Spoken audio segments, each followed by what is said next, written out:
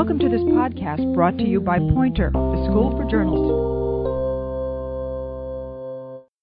This is Roy Peter Clark, author of the book Writing Tools. This is the podcast version of tool number 20. Choose the number of elements with a purpose in mind. 1, 2, 3, or 4 each sends a secret message to the reader. And of course, what you want to know is, what's the secret? A self-conscious writer has no choice but to select a specific number of examples or elements in a sentence or paragraph. The writer chooses the number, and when it is greater than 1, the order. Let's begin with the language of 1. Let's examine some texts, looking beneath the surface meaning to the grammatical machinery at work below. Here's a sample sentence. That girl is smart.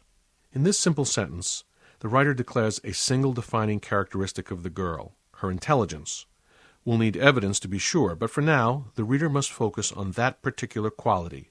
It is this effect of unity, single-mindedness, no other alternativeness that characterizes the language of 1. Now the language of 2.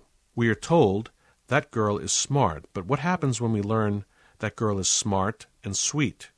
The writer has altered our perspective on the world. The choice for readers is not between smart and sweet. Instead, the writer forces us to hold these two characteristics in our mind at the same time. We have to balance them, weigh them against each other, compare, and contrast them. The language of 3.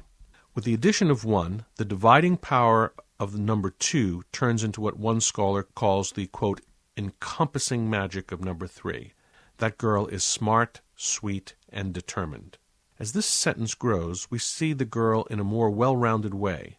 Rather than simplify her as smart or divide her as smart and sweet, we now triangulate the dimensions of her character. In our language and culture, 3 provides a sense of the whole, as in beginning, middle, end, Father, Son, Holy Ghost, Moe, Larry, Curly, a priest, a minister, a rabbi, etc. The language of 4 and more. In the anti-math, not the aftermath, but the anti-math of writing, the number 3 is greater than 4. The mojo of 3 offers a greater sense of completeness than 4 or more. Once we add a 4th or 5th detail, we have achieved escape velocity, breaking out of the circle of wholeness, as in, that girl is smart, sweet, determined, and neurotic. We can add descriptive elements to infinity. So, in summary, use 1 for power, use 2 for comparison contrast, use 3 for completeness, wholeness, roundness, use 4 or more to list, inventory, compile, and expand. And there you have tool number 20. Choose the number of elements with a purpose in mind.